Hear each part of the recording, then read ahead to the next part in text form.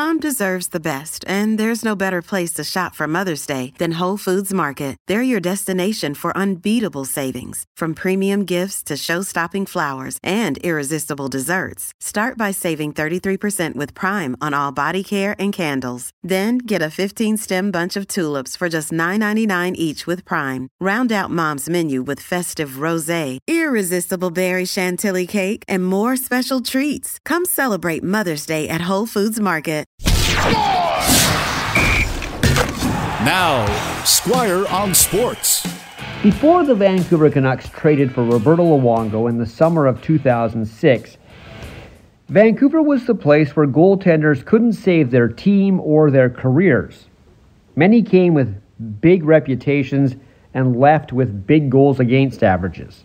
Vancouver was known as the goalie graveyard. But Luongo changed all that.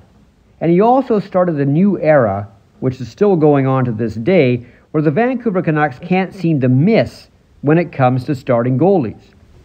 Between Luongo and current number one Thatcher Demko were Jacob Markstrom, Ryan Miller, whom a lot of people forget about, but he was excellent in his 3 seasons with the Canucks, and of course Corey Schneider, the first-round draft pick who backed up Luongo during the glory years from 2010 to 2012. And many thought he would be the number one guy until he was shockingly traded to New Jersey for a first-round draft pick that turned out to be Bo Horvat. So at least a lot came back when they traded him to the Devils.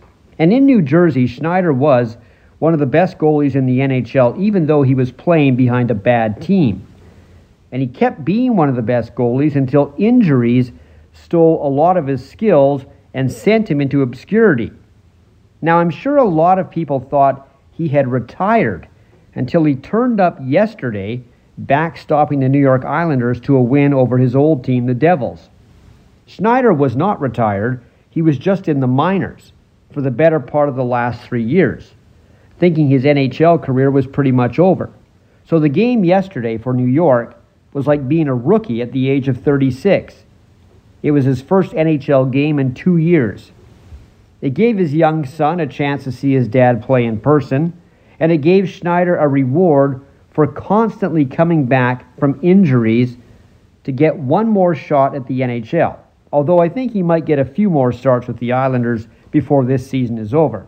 And then he'll have to make another decision on his future. But at least he didn't go out as the whatever happened to guy. He got back in the National Hockey League, and for all that he's gone through, everybody in the NHL was happy for him. Squire on Sports on 980 CKNW.